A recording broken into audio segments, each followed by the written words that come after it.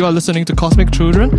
I'm your host, Kevin. Today, we have a very, very interesting guest in the studio because he has his own podcast. Mr. Coconuts, please introduce yourself. Good day, everyone. My name is Reggie, better known as the Financial Coconut. So, Okay. Yeah, we kind of just run our own podcast. Yeah, Okay. So that's really fun. And happy to be on this podcast. Yeah. It's usually me on the other end. Okay. Right? Like me interviewing people. And Yeah. it's kind of interesting to be, on the other end of stuff. Yeah. It's pretty fun. So I'm just going to grill for the next hour and a half then. Yeah, let's do it. So, okay, the Financial Coconut, Yeah. that raises a lot of questions. So what is it that you talk about on your podcast? Could you please elaborate? Cool. So Financial Coconut, it's like it's a financial literacy podcast, essentially. Yeah. Right? It's the only one in Singapore. I know some people tell me it's not the only one because one of the radio channels has some snippets. Okay. And then they post it as a podcast. Yeah. And So I'm you like, don't recognize that as I'm like, a podcast. dude, that is a radio snippet. That Gotcha. is not a podcast. Yeah. It's not optimized for podcast listeners. It's just like, someone decided to cut it and just post it. Yeah. Right. So it's the only financial literacy podcast in Singapore. And we're just trying to make finance fun, approachable, and easy for people. Okay. Yeah. It's kind of where it is. So when you say it's not optimized for a podcast, is there a certain bar that you would determine as a podcast? Yeah. Like how radio station is like, it tends to be a bit more mundane. Because they have very long recording sessions and they Yep. do it day in, day out. Yep. So most of them are very tired and they, I think the word is jaded, right? yeah, very jaded. And I mean, if you do it every day and you talk about things that you may or may not be interested in. Yeah. Right. Because on the podcast, we are always choosing our audience. We're Yep. choosing our guests. We are finding content that will benefit our demographic, right? Yes. So our following, we know what we like. We know what we want to do. Yep. And we have a lot of creative, independence. Creative independence. Yeah. But very, very strong words, right? Yeah, right. So, I mean, you just look at like the news people in Singapore, right? Like newscasters? Yeah, newscasters. Yeah. They all look like super sterile. It's like, good morning, everyone. Today, Yeah. the coronavirus case, blah, blah, blah. Yeah. They all look super sterile. And I get it. They need to... They have to present a certain Yeah. image, right? Right? So they have that neutral front. Yes. And they try to present themselves as objective. Okay. Right? So that's where it is. And it kind of translates into radio also. While on the radio channels, it's a little bit more dynamic. Yeah. More fun. They but try to spice it up and jazz it up a little yeah, bit. they try. Of course, it's because you don't have visual support, right? Like you want to get your audience, the interaction, there's some challenge when you only have an audio as a medium. And really good sound effects. Yeah, really good sound effects, and dynamic guests, Yeah. good voice, all these kind of stuff. It's different. But when you listen to like the radio people, it's just very flat. And the people that come on the interviews, they are just very standard. Standard. Okay. Yeah, very sterile environment. They don't grill the guest. Okay. I don't hope that you grill me. That is on the Double agenda for standards, today, double actually. standards. Yeah. Yeah. So. Yeah, because it's very sterile. There's some Yeah. questions that they don't go into, Yeah. and I personally find it very boring. Okay. Yeah, so I don't consider that like a podcast. Yeah. So- stupids. You mentioned financial literacy. Yeah. That is a combination of words that I don't see very often. Mm-hmm. Could you please elaborate what that is to someone who might not necessarily know what that means, or to perhaps like a younger audience? Yeah. Yeah. So essentially being literate means you understand what's Yes. going on, right? So financially literate just means you understand finance, right? Okay. But it is like finance is so huge, right? As a word in itself. So I think the goal of the podcast is to break it down so that everyone learns a little bit about finance every day. Okay. Like a little bit about income, a little bit about your paychecks, a little bit about savings, every day a little bit, and you compound that weekly. In a year or 2 or 3 years, you become more literate, Okay. right? So I think that is where we're trying to go towards, learning about personal finance, in a very palatable and enjoyable manner, right? I think that is where, we're going towards. There are a lot of people that write blogs. Yeah. There are a lot of people that do infographics. They write content, written content. Yeah. So I think it fits a certain demographic. Yep. It's cool. I'm an audio learner, right? So What do you mean by that? Like, I learn really well listening to things. Okay. Right. So it's like, it's like in school, you go to lectures, everyone's like zoning out. Everybody's zoning out. Everyone's zoning out, yeah. But I could come out the lecture hall and understand what the guy was saying. Just because it is an audio kind of... So you're the most hated in class then? Yeah. Okay. Yeah, you can say so. And yeah, but sometimes I think I know, but actually I don't. Okay. That is the Singapore way, actually. Yeah, but at least it's because it is audio. Like I listen to audiobooks, right? Because I read really slowly, right? But I could binge like an audiobook for like 8 hours. You just go to the gym every day an hour, and in 8 days you're done with the book. That's an interesting way of looking at things. Yeah. So that's it's nice for me, right? But when you tell someone as a reader to listen, to an 8 hour worth of audiobook, they'll be like, my goodness, that's crazy. But they are fine with reading 8 hours worth of books. Yes. In fact, they may be fine with reading 80 hours worth of books, right? Because that is the medium that they prefer. Yep. So it's kind of like fitting an audience that is not well served. Yep. Right. So that's kind of where it is for now. Yeah. So how did you find out that you were an audio learner? Is it just through trial and error, or through experimentation, or even back in school? Yeah. So I think it's a little bit of school days and a little bit of getting to know myself better over time. Okay. I just read really slowly. And Can you paint me an example or a picture? Okay, so it's like my friend will lend me a book. Yeah. Like I really like that book. Harry Potter? The Bible? No, it's like okay, I like to read like Romance. non-fiction. Okay. Right? No romance. Like, I'm so bad with it. Okay, let me tell you. Like, I fell asleep reading like Harry Potter, like the first chapter. Or like I fell asleep reading like fiction, romance, crime. Or I tried again and again. Okay. And it just doesn't work. Okay. I just cannot imagine it. Right? Like everyone tell me when I read this book, it's like, so much imagination, so exciting, but in my head, it's like, you have the monkey with the symbols. Yeah. It's like, Tom did something. I was like, oh, what? Interesting. I don't get it. So I cannot imagine through words, right? So, and I realized I actually listen to Netflix. What do you mean by that? So you know how everyone watches Netflix, right? So when I Yes. Okay. So when I get onto a new show, maybe I will watch the first, second, third episode. Okay. And after that, I will not be looking at the show anymore. I'll just be listening to them. Interesting. Right. So the first 3 episodes will kind of already suss out the dynamics, the characters. Yep. Where is it? How where is it going to be going. like? Yeah. It's we already know. I know the colors. I know who is it. What's the dynamics between all of them. And then I just go into an audio perspective. I just want to listen to them talk, and my brain can automatically kind of imagine because of them speaking, and because I already had prerequisite of you have the database of all these little things. Yeah. Oh, interesting. Yeah. So 3 episodes later, I'll be listening to Netflix. Right? And while I work, and I'll just listen. And it paints you a better picture like that? Yeah, it does. And it kind of helps because you don't need to invest too much in terms of like your time, right? Like you can, it just kind of entertain you over time, right? It's like how people listen to podcasts. You can be driving and listening to a podcast.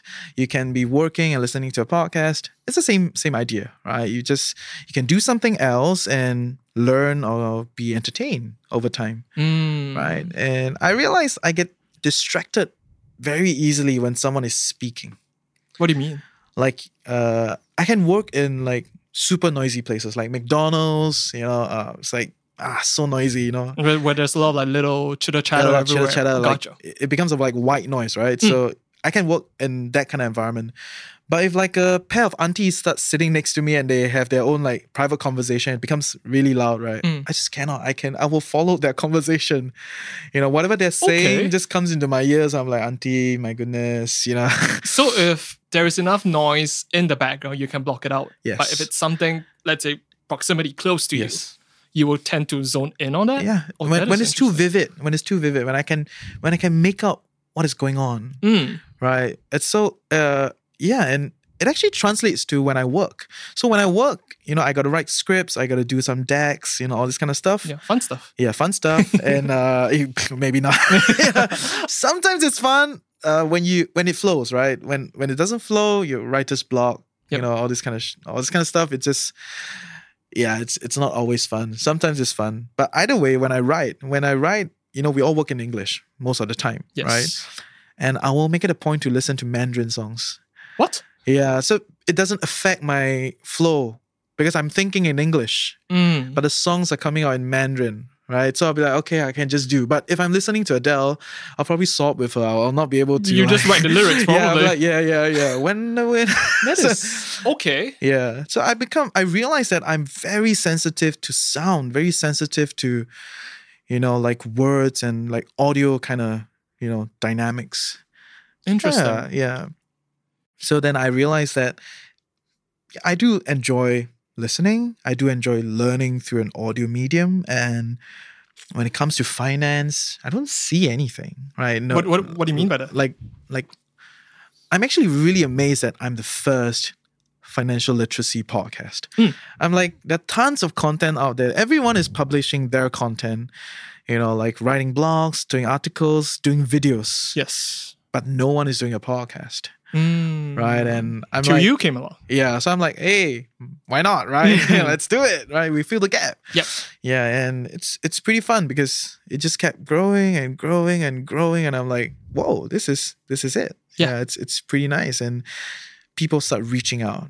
Wow. Right. And I'll be like, hey, this is something. That means there are a lot of people that actually prefer the audio medium. Yep. Right. They enjoy listening. Right. Yep. So, I mean, all of you are listening to a podcast. So, you like it. So we all like it. And I hope to make it a thing also, like more podcasts, more local content, Yep. Enough of like all the foreign content that, they put up examples that I don't get it. I don't get their jokes. I don't get their context. We can do more local content.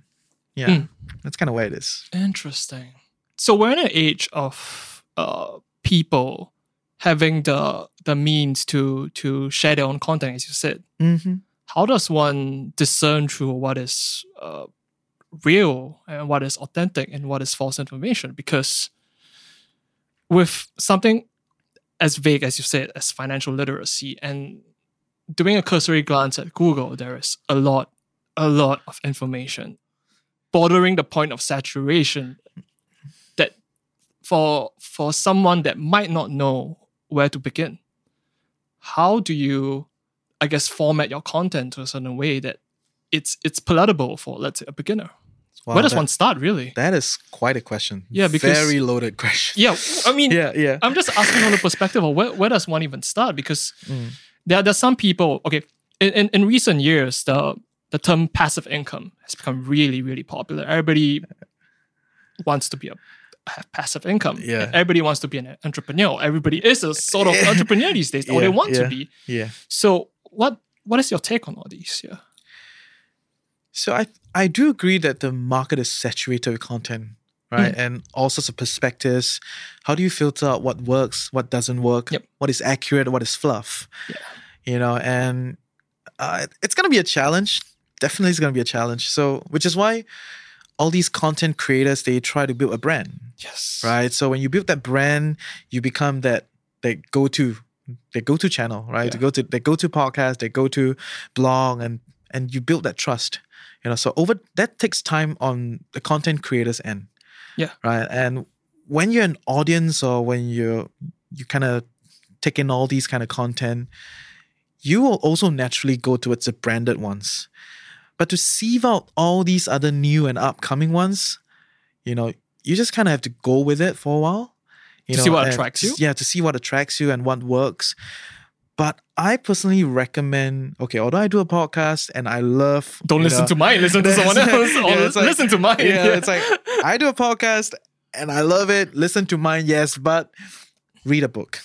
Right? Okay. So although I talk about like audio and stuff, right? Yeah. And like in my podcast, I make it very simple to, pick up 15 minutes and learn 3 points on a particular thing, right? Okay. On savings, income, investing, whatever. Yeah. So we define everything very narrowly, so it's very easy for people to pick up 3 pointers in 15 minutes. Yep. But you realize that most of these people that are churning content, they're mostly rehashing from books, right? Because all these books that are published, they go through a very rigorous process before they are being published. I'm sure. Right. So Research. yeah, And tons whatever, of research and, proofreading and editing. And, because it's so expensive, the publishers will not publish a random guy. Of course. They'll not publish random content. But of course, these days, there are self-published books. That's a whole different story. Yeah. Whole different story. Put a caveat out there. Yeah. I'm talking about like published content, right? Like proper publishers, they are, investing a lot in publishing all these kind of content. Yep. And they tend to be a lot more rigorous in terms of what they put out, And also, I would think you want to read the older stuff, because they have, stood the test of time. Okay. Right. A lot of people like to read the new thing, right? Yeah. Bestseller, blah, blah, blah. Top 10, really. Top 10, right? You don't actually scroll through beyond top 10, right? It's like, top 10, nothing? Okay, well, close the window, we go to the next. I mean, you're kind of conditioned by Google. You just look at the top one, really, the search results. Right? Yeah. Yeah, precisely. Oh my God.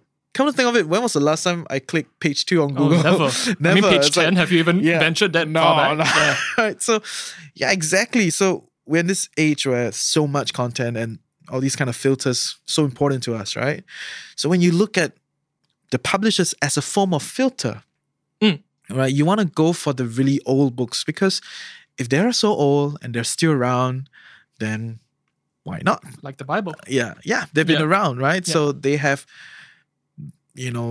stood the test of time, right? So I personally think if you want to really pick up deep knowledge in whatever aspect of finance, you try to pick up the old books and, just try to look at those stuff. Has there been a book that has impacted you greatly?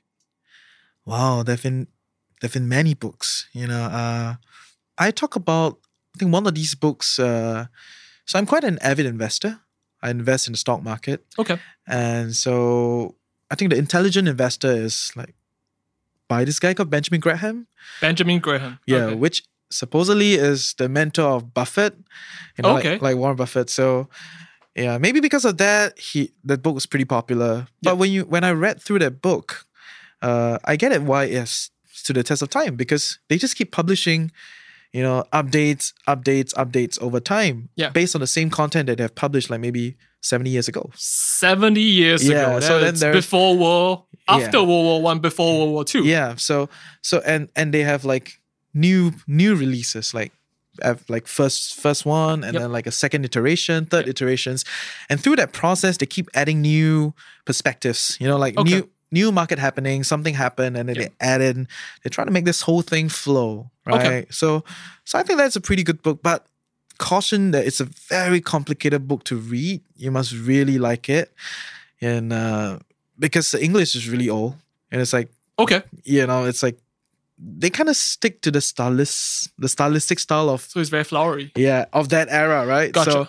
So it has not updated itself to fit our palette now. So you kind of have to go through that process. So no hashtags. No like thing. Okay. Yeah, it's very old school, but it's a good book. I think it's a good book. In keeping up with the times, are you able to give us a TLDR of that book?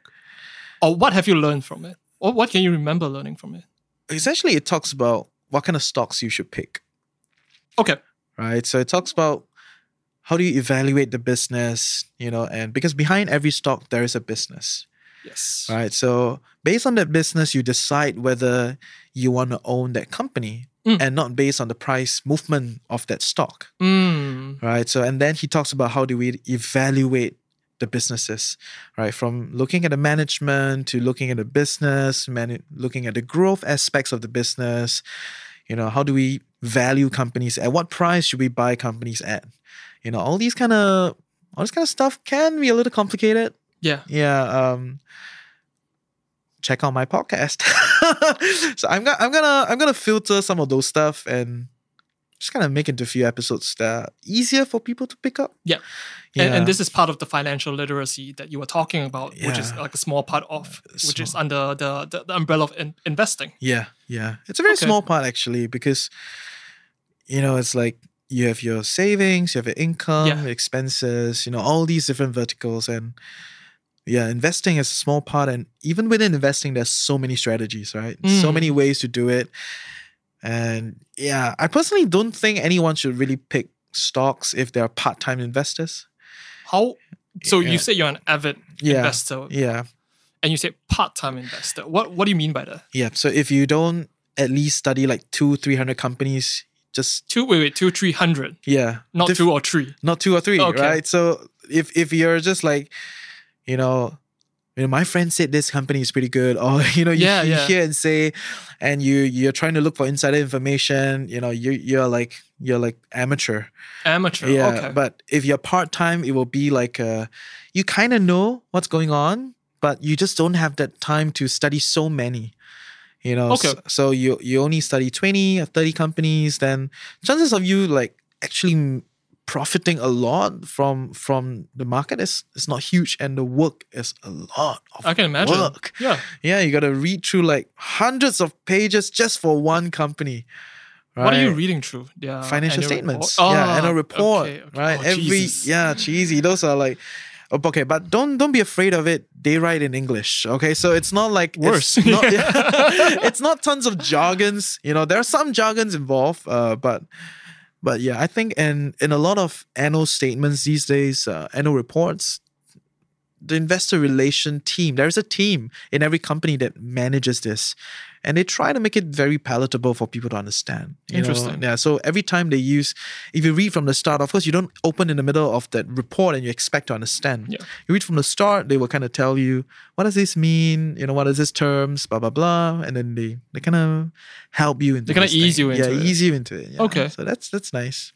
So, but I don't suppose that there is a formula for investing, right? It's about understanding the company and, as you say, the valuation of the company. But wouldn't you, from my perspective, isn't it very biased? It is. How you evaluate the company. It is. It is quite individualistic, how you see the company, how you perceive society will move towards a certain direction. Exactly. Because I can imagine what was the guy's name? Benjamin Graham? 7 years ago, there wasn't an internet. Yeah. There wasn't technology. The landscape is very, very different. Yes. So how do you apply knowledge from back then today? Because things are so different today. The speed at which you can get information is very, very different. Yeah, you can get bite-sized chunks of information from various avenues, from articles even. Yeah. So I fully agree that there are tons of biases, in all your theses, right? Every time you want to buy a certain company, you build this thesis in your head, and it was like, okay, we're going to buy this company, and you don't realize that there are actually a lot of biases. And in finance, I think there is like a fetish to make everything very predictable. What do you mean by that? So everything is like they create models, right? So people try to create models and they try to make the models as exquisite as possible so that it feels like they could predict what is going on. Okay. It's like Facebook is growing at this rate for like 20% a year. Yes. I can't remember exactly, but about 20% a year, and they predict that it will continue to grow 20% a year. But that is an assumption because you don't know what's going to happen. Yep. Right. But of course, we make educated guesses. Yeah, right. So we factor in standard deviation, variance, all those kind of stuff, right? I hope you're following me. Okay. So it's just to get it straight, it is not gambling. It's an educated guess. It's an educated guess. There are fundamental differences. Okay, yes. okay. Although there is a research that kind of puts the kind of probability at about 37%, similar to gambling. Okay. All right. So yeah, you got 40% in gambling, 60% educated guess, 40% luck. Gotcha. All the best, guys. Yeah. So that is the kind of reality that we have to work with. We need to realize that it is dynamic in nature. If the models become too complicated, because every time you create a model, you have assumptions. Yes. Right. And when the model is too complicated, then there are tons of assumptions. Yeah. Then your assumption list is like A, B, C, D, E, F, G. Then it's like, my goodness, if I have 10 assumptions on this model, then this model flopped. Right. I'm just trying to make myself feel comfortable and try to make it sound like it works. Right. But the reality is it is very complicated. And a lot of these investment companies or these financial companies, they hire the brightest brains, right? And they are the ones doing day in, day out, all these kind of stuff. So they are what I call full-time people, right? Interesting. Yeah, and for us retail investors, we gotta have some reality check. You call it retail Investors, yeah. So what is the difference? So retail investors, this is a technical term, right? Yeah. So institutional investors are essentially institutions, right? Like so government bodies, hedge funds, like different fund managers. Okay. So those are like institutions. Okay. Right. Retail are people like us. Like you, not me, you. Yeah, okay.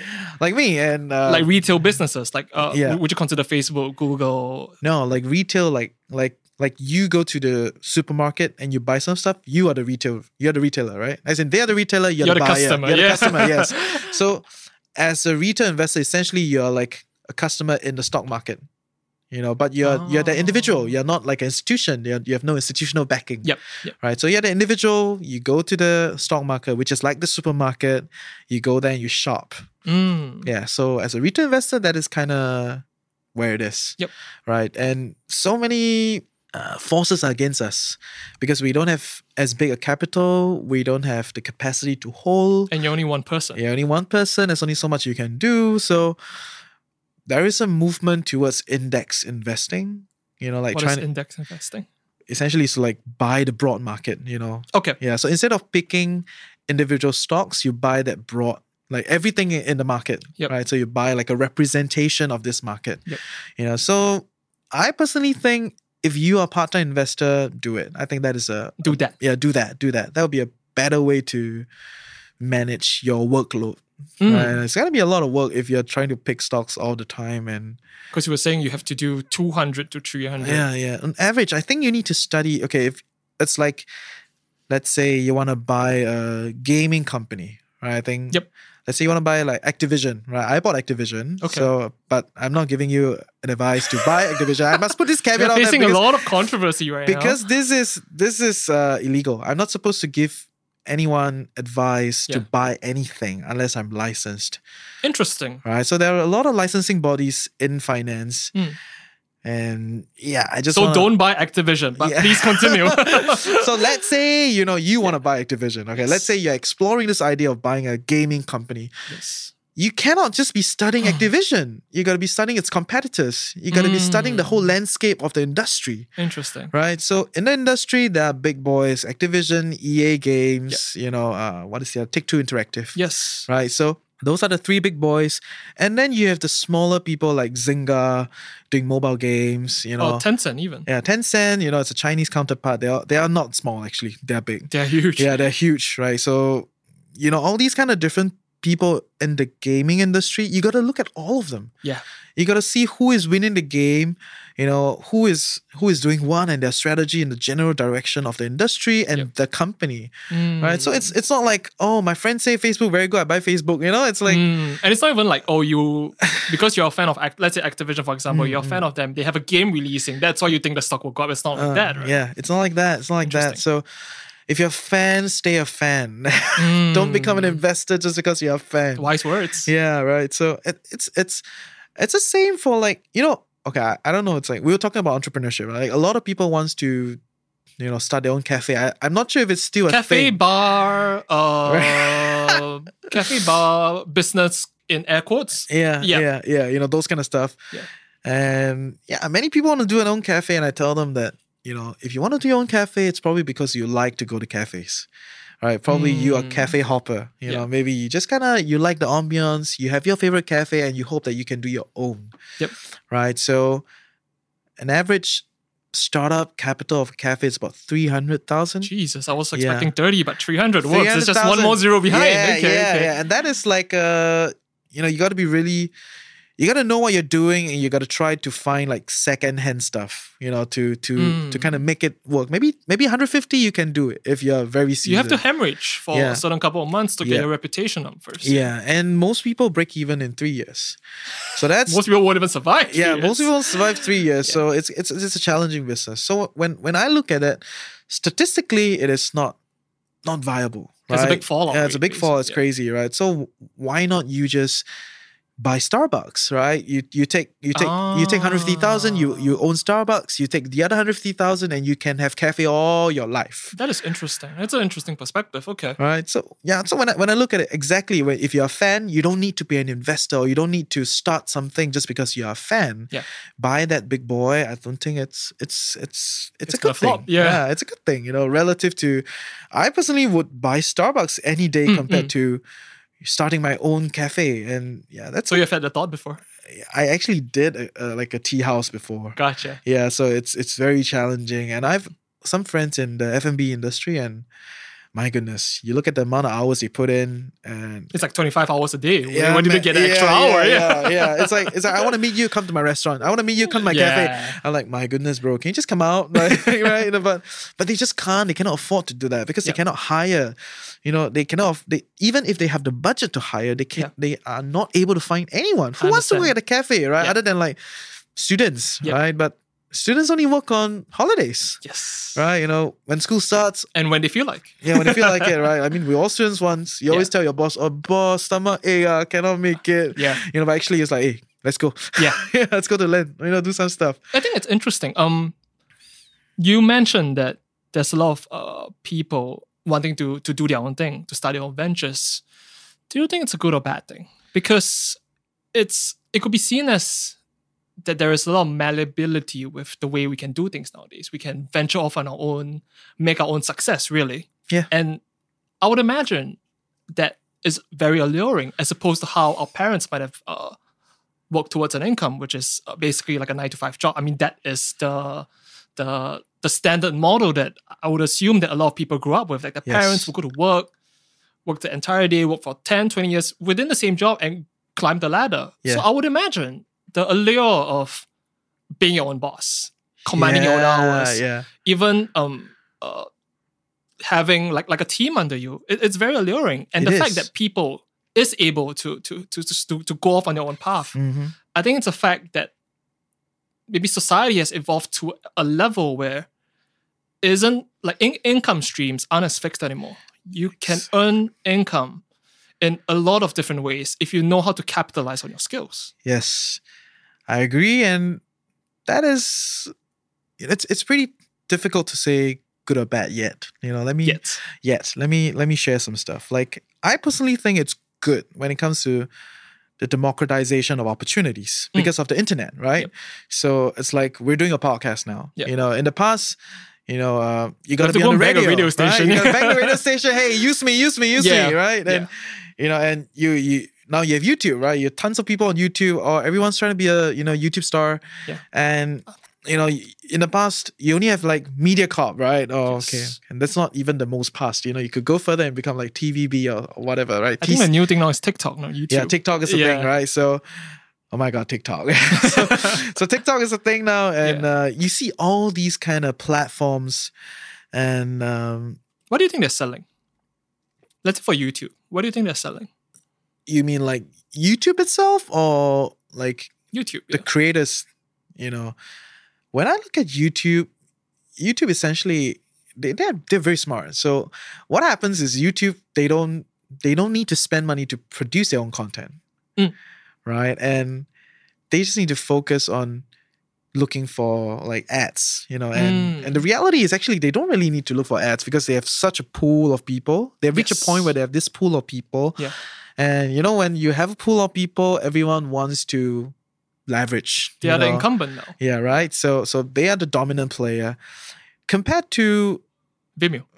Yeah, like compared to like maybe Netflix, or compared to like Roku, or compared to like HBO, right? Everyone is on everyone's streaming, right? But they use a very traditional way of doing media, which is to pay the producers, to pay the company to create and then stream through them, right? So they essentially cut the cord, but they use the same strategy, right? So instead of watching on TV, now you are on the internet, you're streaming.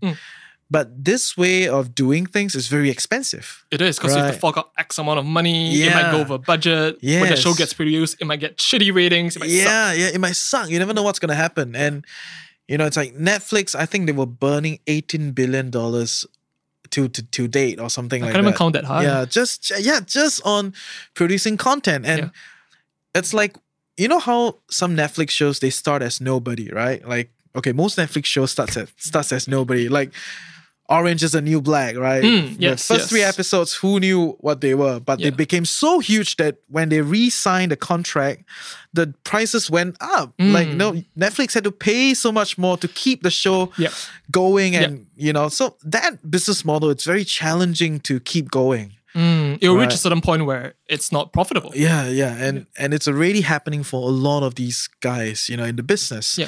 So Disney's in the game now, right? And HBO has been around, of course, Amazon Prime, all these, but some of these other businesses have other businesses to support this streaming business. But Netflix is a loner in this. They only do this, right? They don't do other stuff. Do you know the history of Netflix? That there used to be like a DVD, video rental company, like yes. Blockbuster, which is like the Western equivalent, which is quite interesting because I would imagine for a teenager growing up in this era, like they were born in the 2000s, you tell them the concept of, you have to go to a store, you have to write on a piece of paper to loan out a video. I don't think they would get it. They only know streaming. Exactly. So for Netflix to grow from something like that to this, how it is right now, and how I would believe also that when Netflix came out with the model of how they do their episodes, they release everything at once. I think that was a pretty big game changer as well. It is. They changed all, essentially they tried their best to D word. Disrupt. To disrupt and to lure you onto their platform. But the challenge with the way they do it is everyone can do the same. What do you mean by that? So it's like you see Disney doing similar stuff. You see, like they were the dominant boys at first. But because it proved to, like it works. And then every other streaming platform are doing the same thing. Every other company is starting to have their own streaming platform. They're all now coming into this streaming war, right? Trying to do this thing. So Netflix was smart. I think they're really cool. And when you talk about the DVD thing, right? That day I was just lying down on my bed. And I looked to my left, that I have an organ there. Okay. And I saw that floppy disk drive. On the organ? Oh. Yeah, the electric one, right? The electric organ. And then there's that floppy disk drive. Wow. And I was like, my goodness, floppy disk drive. Yeah. It's like, that was like, my goodness, who knows what is floppy disk drive these days, right? Yeah. So technology changes, we move on and things goes, right? Which when we bring back to like YouTube, right? YouTube essentially changed the whole ball game. They don't need to create their own content. They create a platform for all these content creators to come in and make this platform very vibrant so that then they bring the ads to come in, right? So essentially they share that kind of opportunities with everyone. Right? They democratize the reach. They make it so easy for you. They make it so easy for us. Like Spotify, they make it so easy for us. We can just do our own podcast. And like Weebly, Wix, so easy to make a website now. Everyone can make a website. Of course, if you use WordPress got a lot of virus.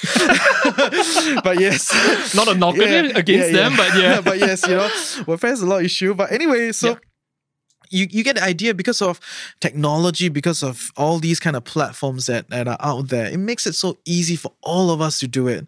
So the allure to do it, it's there. I don't blame anyone for wanting to do it. In fact, I recommend you to do it.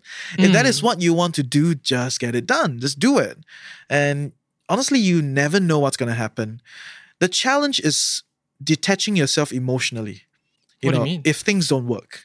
So it's like your first venture. Okay, so I've done a lot of different ventures and it gets emotional at first because it feels like, I'm going to like do this. This is my thing. Like the grand vision, right? Yeah, this is the vision, right? Okay. So you put everything in, you tell everyone you're going to do this and, a year later it just doesn't work, right? So for most first-time entrepreneurs, people get very emotional. Things don't work, and I don't blame you. It's like first time you fall in love, right? Yep. Okay. Your first relationship, when you break up, it's like, my God, heavens just came down, right? But actually, it's just a relationship that just didn't work. After you mourn for 3 months, after you mourn for 3 months, and you go to another 3 or 4 partners, right? And you'll be like, okay, like she's just another one of them. It just doesn't work. Interesting. Right? So it's the same idea. When you're an entrepreneur, you got to realize that your first venture may not be that venture. All right. It may just be your trial run. It may just be you learning on the go, right? It's just so 1 time, 2 times, 3 times later, you will find the hang of how things work. Right. And from there you will naturally become better at it. Right. But a lot of people, they fail to move on to the second one, to the third one, to the fourth one. I personally believe that it has part to do with the system in Singapore. The system. Yeah. So like the cookie cutter system in Singapore, like the Singapore dream, right? It's you work hard, you get a good school, get a good grades, get a good job, and you get a HDB. I've heard that before. Yeah. So that is like a thing, right? And I think it's okay if that is what you want to do. Yep. In fact, I applaud the country for being able to do something like that. That means any average Joe can go down this path, more or less. Yeah. Right. Of course. It's a very wide path. Very wide path, but of course there are a lot of nuances. We can go on, but the general path and the general norm isn't that bad. When I hear my friends talk about, life's so tough, I cannot travel. I'm like, bro, you're thinking about traveling. Yeah. It's like, how do you know? Like, it's a bad year. Oh, I never travel. That's a bad year. So that kind of shows you that the norm is not that bad. So when the norm is at such a quality, it's very tough for entrepreneurs to keep doing and taking the risks and trying to go beyond that. Whereas in many other countries, when I travel around Malaysia, especially, right, you meet all these entrepreneurs and they're all very, very serial. They just keep doing and doing and doing. Serial. Yeah, if they fail this, they will try another one. They fail this, they'll try another one. Of course, because when you look at what is the alternative is going to work and making like, maybe minimum wage. Minimum, right? So fresh grads in Malaysia, they make about 2.5 to 3 ringgit. And how much is that in Sing dollars? So you divide by 3. So it's like maybe 1,000 or less. Oh, okay. Yeah. So of course, you live there. You cannot just like divide it like that, But the currency of Singapore does give us a lot of global opportunities, right? It's like you want to buy a stock in the US, from USD to Sing dollar, it's like 1.38. Right, it's not that crazy, right? Yeah. From USD to like ringgit, it's like 6. Yo, bro, like it's like that's killer. Yeah, you are killing me. Yeah, it's like you can buy a house. Like you can pay a deposit, and if you just want to buy some shares in the US, you can buy a house in Malaysia. So when you look at it that way, because our mean is so strong and such a good life, it's very tough to breed entrepreneurs. Why would I want to take a risk? Why would I want to go beyond that? Right? So, but if you can go beyond that, you can go through your 1, 2, 3 trials, you start to reach a state where you actually understand businesses. You understand how things work. You understand that a lot of times there are trends, there are like timing, it's not opportunity. Yeah, the opportunities. It's not all about how good you are. Sometimes it is just the trend. It's like, okay, it's like me, right? I run a financial literacy podcast and I'm the only one. So it's just so easy because I'm the only one. If you go on Spotify, you search Singapore finance, that's me. There's only one. It's not like 1, 2, 3, 4, It's only one podcast. So I would say it's like a gap. I found a gap. There's an opportunity. We do it. Yeah. Right. But if you want to like start your own cafe, there are tons of cafes. You compete with everyone. Right. I think at this point in time in 2020, almost anything that you want to do, there is at least a couple of people doing it. Fair. Yeah. Fair. So I think that is accurate. That is fair. But at the same time, we got to look at it, on a broader scale, right? Most people will not monopolize the whole market. No. Right? But if the market already has dominant players, then you are David versus Goliath, right? David won, by the way. You got to try so hard, start right? that cafe. Yeah, right. Yeah, I get it, right? But you got to try really hard, to do it. Like, I hope you're David, but but you get the idea. Yes. So, but with society such as Singapore, where you said things are pretty comfortable, and it breeds a certain level of being passive to a certain degree, wouldn't that mean that compared to a country such as Malaysia, there will always be more hunger over there for not just say business, but for things in general? Yeah, I do think so. My interaction, so for all you that don't know yet, I live in KL.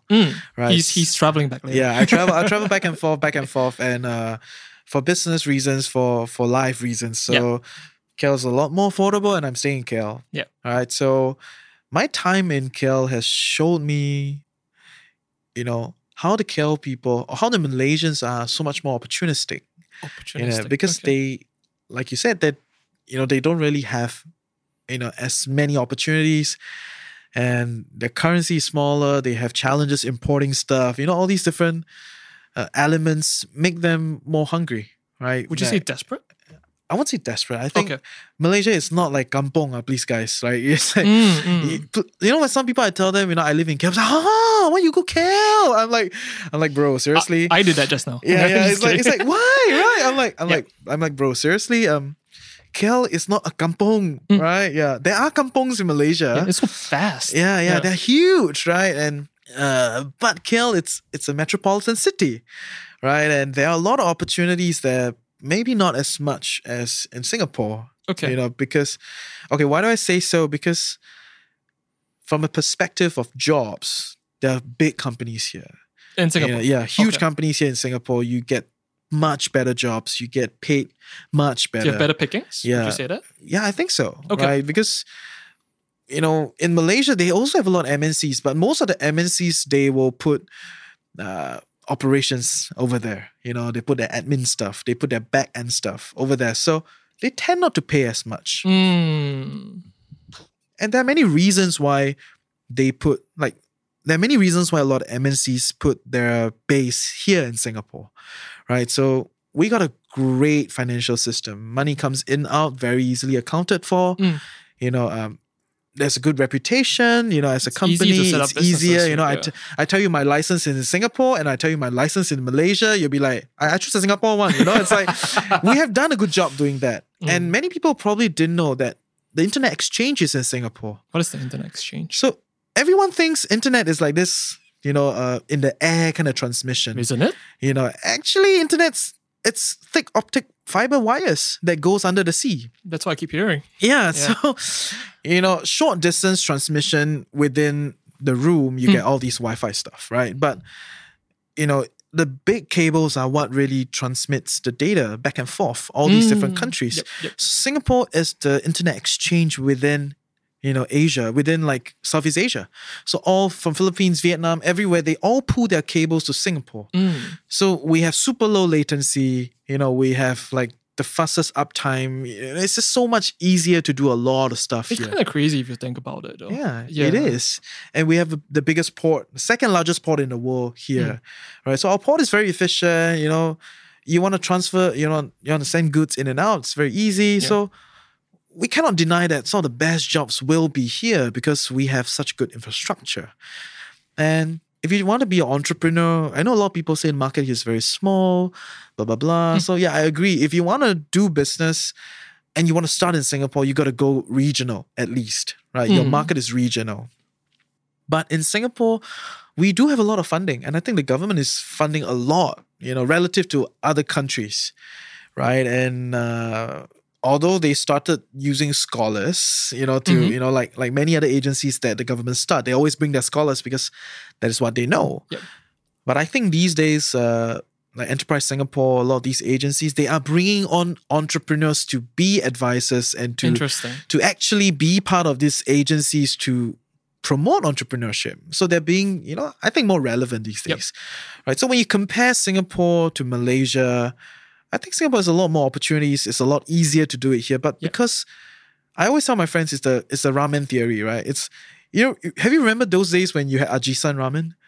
Right? Is it the one with the girl as the mascot? Yes. Okay. And that was the only one. And everyone goes to Ajisan ramen and it was like, oh, it is the ramen. Everyone likes it. But because they are the only one around, there's no basis for comparison. You don't know. It's not your choice. Yeah, there's only one, right? It's the only ramen. But when people became more affluent, people could travel to Japan, or when all these other ramen shops start to appear, how shitty it is. right? And you'll be like, Ajisan, man. And these days when I look at Ajisan, I'm like, why are you still around? Right? Right? So it's that basis for comparison. And when you are in Singapore and you live here all your life, you will never feel that difference. Interesting. in terms of opportunity. Of course, if you travel to study, then you're already part of the affluent community. Yes. So you will not see the difference anyway. Yeah. Right. So for the majority of people that are from humble, very simple backgrounds, where both parents are working and they don't live in like huge houses. Yeah. Like a modest lifestyle. Yeah, like a very modest middle income. Yeah, Singapore middle income. Middle to low, yeah. Yeah, right. So if you come from that kind of background, chances are you will not be able to appreciate, that we have all these kind of opportunities around and we're always, because we only have one bowl of ramen. You don't see, all these perspectives. Because I was actually interviewing one of my friends in Malaysia. Yeah. And he came to Singapore. He was a chef in Malaysia. Okay. And he came to Singapore about 5 years ago and he got a job here and doing the same thing.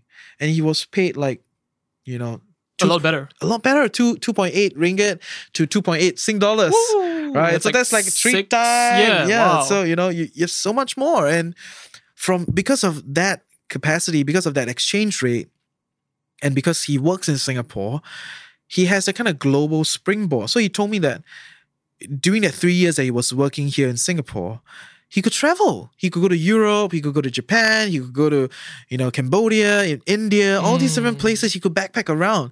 And that's because he was making Sing dollars. Just across the border. Just across the border. It would have been so difficult to do whatever he has done living in KL. I can imagine. Right. So, and from here in Singapore, he managed to save that money and pursue an internship in Noma, which is shit. like the best restaurant in the world, right? Yep. Oh, that's what everyone says, right? I've not tried it, but that's what everyone says. So okay, I'm just echoing them. Yeah. So go to Denmark and he did an internship there and it grew his exposure. All these people that come from all over the world, they spend money to go to Noma and intern. So you get all the brightest and the most enthusiastic people in the chefing world in Noma. And that is because he came to Singapore and worked and made Sing dollar and saved up and went to Noma. Yep.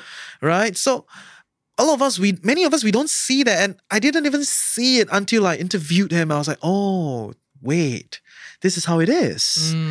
Right? And you realize how fortunate you are to a certain degree, right? Yeah, it is. And it's like when I'm living in Singapore, living in KL now, I'm making Sing dollar. I'm making US dollar. And and because of that, I live a super comfortable life. Yeah. And when I was in Malaysia at first, it didn't really dawn onto me that it was because I was making a bigger currency. I was just like, oh, everything is more affordable. It's cool. It's fine. Yeah. But as I got to make more friends, I got to realize how much people are actually making, what are their rents, how much they pay for fuel and all this kind of stuff. I'm like, okay, now I know why I feel affordable because I'm making Sing dollar. Right? And I'm very lucky that I have my investments, I have a job, which my good friend hired me. So you guys may not get that. It's not so easy, but it's good stuff. So when you look at Malaysians, they probably are just more opportunistic because they have to be. They have to be, right? If not, they will not be making much, right? The mid management, right? So I have some friends in like junior meat management. Yeah. They make about like 6,000 to 7,000 ringgit. Yeah. And that is, it doesn't even match our fresh grads pay here. Interesting. Right? Yeah. And actually food in Singapore is really cheap. It is. You have to know where to look.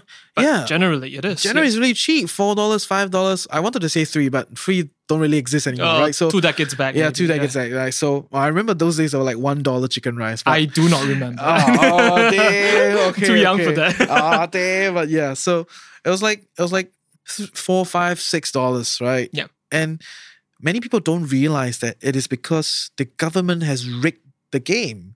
They built food centers and they charge all these hawkers at subpar price. Yeah. So all these hawkers can then extend that liberty of charging lower prices to consumers. Yep. And because the government built so many hawker centers around and all these hawkers are charging this kind of prices, it then forces the private markets to charge the same price. Yes. Yep. Right? So it's rigged. Yeah, it's rigged. It's rigged, right? So we don't have a free, okay, I would say Malaysia have a freer market because the government doesn't intervene, right? So we don't exactly have that free a market here. Yes. But I don't think we have a bad market here. Like a lot of things that we rig are not bad per se, right? It's all matter of perspective. Perspectives. Yeah. I think there's a lot of social good in a lot of these things that we try to manage. Yep. Right, so I think that's where it is. So Malaysians are definitely more hungry. But if you want to be an entrepreneur, you're in Singapore, I think you should do it, right? Take the opportunity. A lot of people say when you're young, you should do it. I would say that even when you're old, you should do it. If you have something that, you feel for. And in fact, a lot of people didn't know is that the success rate of older entrepreneurs are a lot higher. There are a lot of research studies in Silicon Valley too, because Silicon Valley is like all the startups are there, right? Yeah. So the research on the surface shows that there are more startups created and succeeded, because the founders were young, But actually, when you look at the research, the success rates of the older entrepreneurs are way higher. It's just that not as sexy. there are not many of them, right? So it seems as though, all the big startups, all these young people, they do startups. Only young people can do startups. But it doesn't make a very good headline when you say like there is a 40-year-old CEO who made $1 million as compared to a 20-year-old CEO who made $1 million. Yeah, so there is no media buzz. Yeah. People don't look at it. So in a sense, the media is always looking for exciting young. news. As I said, because I think one of my points that I really want to get your opinion on is because of social media. Mm-hmm. It's undeniable that it is very integrated into our lives and integrated into the way we consume media these days. So with something as easily accessible as social media, let's say for Instagram, you have a very opportune place to breed a certain lifestyle. You can breed the image that you want. Yes. So it's very easy to portray a certain image of success, even through social media. Yes. I would imagine that this could be a reason why there's a lot of fixation on success and success at an early age, which generates a lot of pressure. So as going back to your point before, like a lot of people do stop being entrepreneurs or starting a business if they fail once because there's the internal pressure to succeed by the age of, let's say, 23. Yes. Succeed by the age of 22. Yes. And as I said, as you mentioned, it also depends largely on the characteristics of the person. Yeah. Whether they pick up themselves after that. Definitely. Yeah. So I do think social media make the world look smaller.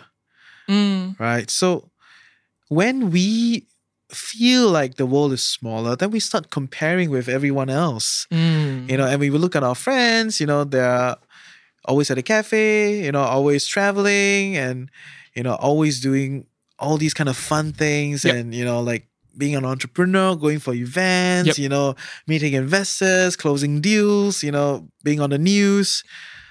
Because it's so readily consumable and it makes everything looks like very connected. It actually arbitrarily affects our head, like subconsciously, really. Yeah, subconsciously, like we're not even conscious that actually, all these things are happening. There are a lot of studies to show like how social media has exacerbated depression. I think we'll only get to see the effects of it, let's say 5 years from now, because it's so recent. It's so recent, and then like our juniors, like people like early 20s, like they literally grew up in an environment with social media. Like after they are born, their parents created a Facebook account for them. And then all the old people are in Facebook, so nobody wants to post on Facebook. Everyone went to Instagram. That is true. Then Instagram became so boring, and then Snapchat came in. Instagram copied Snapchat, and then now there's TikTok, right? Yeah. So a lot of like my younger brother or like our juniors, they grew up in an environment with social media, and we need to have some reality check, when it comes to what actually is a part of people's life, right? Honestly, if for like a better way to put it, if I film myself shitting in a toilet, would you want to watch? No one wants to watch something like, okay, maybe some people will. Maybe, Yeah, but, so people only want to show you their best parts of their life on social media, right? Because that's kind of where it is, right? And when I look at it, I had to take some time to detach myself from social media. So I went to backpack. And while I was backpacking, I made it a point not to buy data. How do you get around it? Exactly. So that for all of you who didn't know, Google has like offline maps. Okay, so you could always download offline maps of wherever you want to go, and then while you're traveling, somehow or another, I don't know how they do it, but you know where you are, you know where you want to go. You could search and they will send you there. Creepy, huh? Yeah, creepy, yes. I don't know how that works, It's the microchip in your head. Yeah, man. Maybe they chipped me and I was sleeping. Definitely, yeah. Yeah, but so when I did that backpacking thing for a while, I had this capacity to view the world differently, right? I slowed down. I wasn't on social media, and I got a lot of real social relationships with people, on the roads. Right? I was having coffee, and then someone was next to me. I'm not on my phone, so I said hi. Yeah. Hey, what are you doing here? Right? And then it brings me back to life, right? To the reality of mundane life. But within this mundane life, there are also so many pockets of interesting stuff that we have just conveniently forgot. Right? And when you look at how social media has transformed our lives, it is pretty scary. And it's not easy to detach yourself from that. It's like how I remember yesterday when I was walking around CBD, right? And you know how we used to have renovation and they would just build these barriers. Like hoarding? Yeah, right. So, and it's just like white. Yep. Right. And these days they design their barriers. I mean, there's very nice, pretty pictures of what you should aspire to now. Yeah. Condo pictures. Yeah, no. And I actually saw them building like murals on those stuff. Wow. It's like Instagrammable, right? It's like you could I literally saw people doing that. Yep. They were like Instagramming, I'm like, isn't that a construction site? But that construction site made it a point to like beautify, the site, right? And people were doing Instagram shots, right? So it is changing the way. Was it puzzling to you? It was mind blowing. I was like, it is already crazy enough that how malls are setting up all these different kind of small little locations, spots, right, to like do Instagram and stuff. But it blew my mind when they went to construction sites. I'm like, my goodness, in a construction site, and there are people doing it. I mean, when you say it like that, it's super puzzling. Yeah, but most people will not observe that because they're just walking by and life's just carrying on. Yeah. But I had some time and I was like, me being me, I just observe things from different perspectives. Yeah. And I look at it, I was like, whoa, this has changed the world. Yeah. And it's also because of that, we really need to revisit our lives, our real lives, and not just be in digital media, but can we detach ourselves fully? I think it's very difficult. It is so fun to be on social media. It is built to echo your thoughts, right? It is built to, like, the whole algorithm is built to talk to you, speak to you. Do you think it satisfies a very innate need for ourselves to express ourselves individually? Yeah, it does. Yeah. It prides on that need to be accepted. It prides on that need to be agreeable. Yeah. It prides on our fears, Of being rejected. Yeah, of being rejected. And it's like the US elections is going on, right? Yes. So I'm not sure how much do you follow it? Please predict the future. Who will win? My goodness. So I'm a Bernie supporter. So Bernie 2020. Yeah, vote Bernie 2020. Donate Gotcha. Bernie 2020. Okay, Yeah. But yes, I love Bernie. Yep. But when I look at it, even I was freaked out by the YouTube algorithm Why? because everything was about Bernie. Because even the other side of the argument was also Bernie. It's like Bernie versus Biden. It's like everything is Bernie. Yeah. And that is the kind of perspective that you have. You watch one video and everything just... Yeah, it's like it's Bernie. Yeah. Like burn, feel the burn. It's yeah. But politics is so wide, right? Like I don't even have Trump videos anymore because it's like Bernie is flooding the, and because the algorithm picks up that I like Bernie, right? Yep. So everything is Bernie. Yep. So it's the same for many other things, right? And you could really tell when if you use my phone now and you click on YouTube, Yep. you probably will be like, is this YouTube? Right? Because on your YouTube channel, on your YouTube feed, it'll be so different. It's interesting, isn't it? Right? It is so interesting because that day I got a new phone and I didn't log into YouTube yet. Yeah. But I downloaded the app. Okay. So when I downloaded the app, click in, and I was like, what are these videos? They like, recommend you Justin Bieber. yeah. Cat video, makan video, right? Yeah. All this kind of stuff. I'm like, who watches these? You know, what is this? You know, and I realized, oh, okay, I haven't logged in. Right? So all these things, they add up. And yeah, sometimes I think it's a little scary. Okay. Yeah. To wrap up this conversation, how and where do you think we're headed? Because you mentioned something about companies getting entrepreneurs on board to spearhead or to lead certain government bodies. And I would imagine these people have a certain sense of how the economy is flowing, how they have a certain foresight. Mm-hmm. But with all you know about upcoming technologies and how the rate at which technology is improving, where do you think we're headed?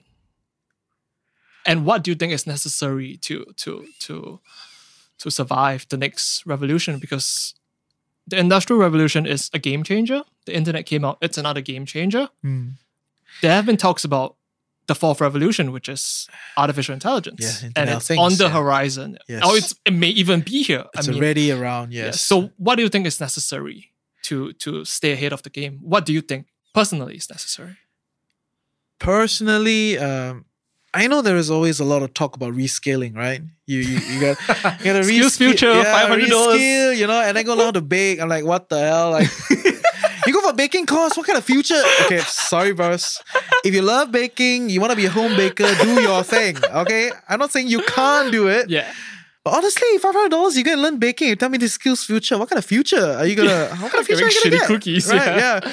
And open an Instagram account, right? And then like sell home bakes. You know, it's cool. I actually support that. I think it's cool. You know, a lot of people didn't know there's this HDB small business scheme. You should go and check it out, right? Like how to open your hair salon at home, how to do your kind of music school at home, how to do, you know, so do that. I think it's cool. It's a great initiative. Okay, it's been around for a long time. I'm not going to talk much about that, but check it out. But when you look at like reskilling, the reality, it is very challenging, right? Like we all know that coders are making a lot of money these days. It is the language of the future. It is language of the future. Yeah. But do you really want to go and learn how to code? You know, I'm like, I thought I wanted to learn, and it went through my mind, but once it went in, it went out. You know, it's like it just didn't stick. I'm like, do I really want to learn a code? I'm not sure, man. Do you think fundamentally that the definition of what a job is changing? It is changing, and the reality is we will probably move towards an even more globalized job market. Okay. So yes, while we are trying to you see a lot of nationalism these days, right?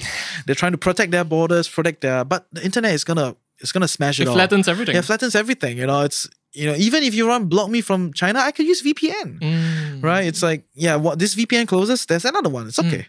Right? So the job market is very global, and when the job market is global, you're fighting against everyone. Right? It's a ridiculous notion to consider. Ridiculous notion, yes. And when you look at that notion, you realize that full-time jobs may never exist in due time. Right? Maybe only the government will hire full-timers. Or maybe the government may outsource the call center, right? And outsource different stuff. Can you imagine your parliament is all freelancers? Yeah. Hi everyone. We are part-time parliament, you know, people, part-time politician, right? Oh, they're all robots. Actually, I mean, who knows? Yeah. Actually, if you think about it, they are part-time politicians. How so? They held their full-time job, you know, and a lot of, okay, I'm trying not to be too political, but I don't like it when politicians come in late for parliament, right? It's like the parliamentary debate has started. Yeah. And you stroll in. My goodness, you know, we don't pay you peanuts, right? Yeah, I know you make a little bit more from your legal job or whatever, but at least please respect the parliamentary process. And don't let me feel like, you know, this parliament thing is a show. You know, I want you to be there to discuss, to debate, give me quality stuff. Yeah. Right. But that aside. That is another conversation for another day when you come back to lovely Singapore. Yes. But when you look at the job future, you realize that it's a global market. More and more people will be on contract basis. And like it or not, you got to manage your finances, you know, given where it is now. I cannot predict where the future will. Robots take over all these kind of stuff, right? So two ways to do it, right? The first way is you got to manage your finances, right? given a good day now, right? It's still fine. You know, The world's not on fire. It's not on fire. We're still making money. Take this time to try to build your capital and be more on the side of the capital people, right? So there are the laborers and the capitalist, right? So you want to try to be on the capital side. When you have money, it's very different. You see things differently. You know, you think of how to bring people together to make things work rather than how to work. Okay. Right. So it's a very different viewpoint. So that is one thing. And the other thing that I think people should do is to push for national conversation around policies. National conversation around policies. Okay. Yeah. Our country, we don't talk much about politics. We talk over kopi, hush hush. Yeah, hush, very quiet. Hey, nobody can talk. Right. You know, so we need to have more conversation around how do we, you know, secure our retirement? How do we, you know, protect our industries? How do we empower our people? You know, and are we dabbling with basic income? You know, because if robots take over everything, who's going to pay for what? You know, and all these kind of different elements that we definitely need to discuss. Yep. And I think these two things are what we as, you know, average Singaporeans need to do. Do you think this is a certain sense of foresight or even awareness that could be lacking in Singaporeans today? Because who's going to teach all these things? I mean, there is no specific class on the future in schools. You learn a certain skill set. You are boxed in. Let's say if you go to Polytechnic, you learn a science course. You learn everything to do with science. Yes. And I think the one of my main gripes about schools and academy is that it is slow. It is always going to be slower than the industry because they have to prepare. Yes, they have to make it digestible. Yes. So who's going to teach all this? Yeah, being aware of the future. Yeah. Does it depend on the individual to be hungry and to be curious about what is happening outside of Singapore? Fair. So when you look at it, there is always this discussion: is it the government's job or the individual's job? Yep.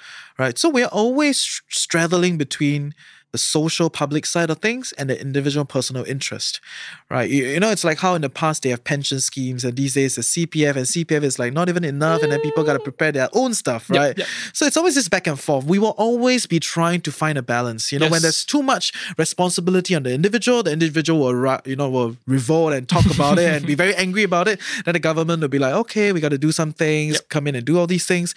And when the government comes in and step in with all these kind of policies and strategies, and then they may be inefficient or people may not like the direction, then people get angry again, you know, and then they want to get back more power. So there's always this dynamic, you know. But when I look at it as an individual, your best bet is to be a good individual. To rely on yourself. To rely on yourself and, you know, not hope that the government will do something. Of course, we all want the government to do something. Of course, I elected you and I'm indirectly hiring you. Indirectly, yeah. Right, because I pay taxes and the taxes pay for you and I'm hiring you to innovate and lead us. You have some level of expectations. There is an expectation, right? And which is why when it comes to our generation, this electorate is not easy to convince, right? We are not loyal to party. We are interested in thoughts. We are interested in policies. We're interested in future. Future is the key word. Future is the key words, right? So all these politicians need to level up their game. And I'm sure they're trying to do their stuff.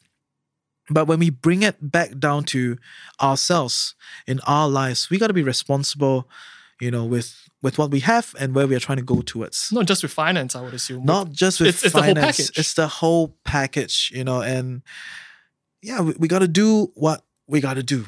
Right? It's a lot more holistic than I thought. I thought this conversation would turn out to be. Yeah, you thought it would be all about finance, right? I actually thought it would be all about finance also, you know. But I think that's a brilliant way to wrap up.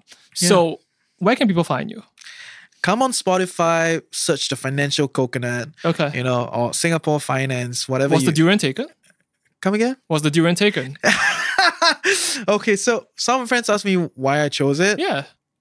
I just like coconut. Like the flesh, the water, or everything about it. Like I like the water, I like the flesh, and I like this vibe that it brings, you know, like this beachy vibe. Like you're by the beach, you know, chill, you know. I just want it to be chill. Or you're in Thailand getting ripped off. Yeah. And you know, that's kind of where it is, you know. You can join our Telegram group. We have a community Telegram group. You can join our Facebook page. How do people find you on Telegram?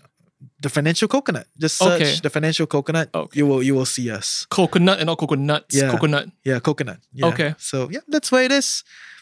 All right. Thank you for your time. I would love to have part 2 of this conversation when you're back in Singapore. Awesome. We'll definitely check in again. Yeah. Thank you. Guys. See you guys. Bye. Thanks for listening. We hope you enjoyed the episode and feel inspired. Don't forget to keep posted for the next one. And if you really liked what you got, give us a follow.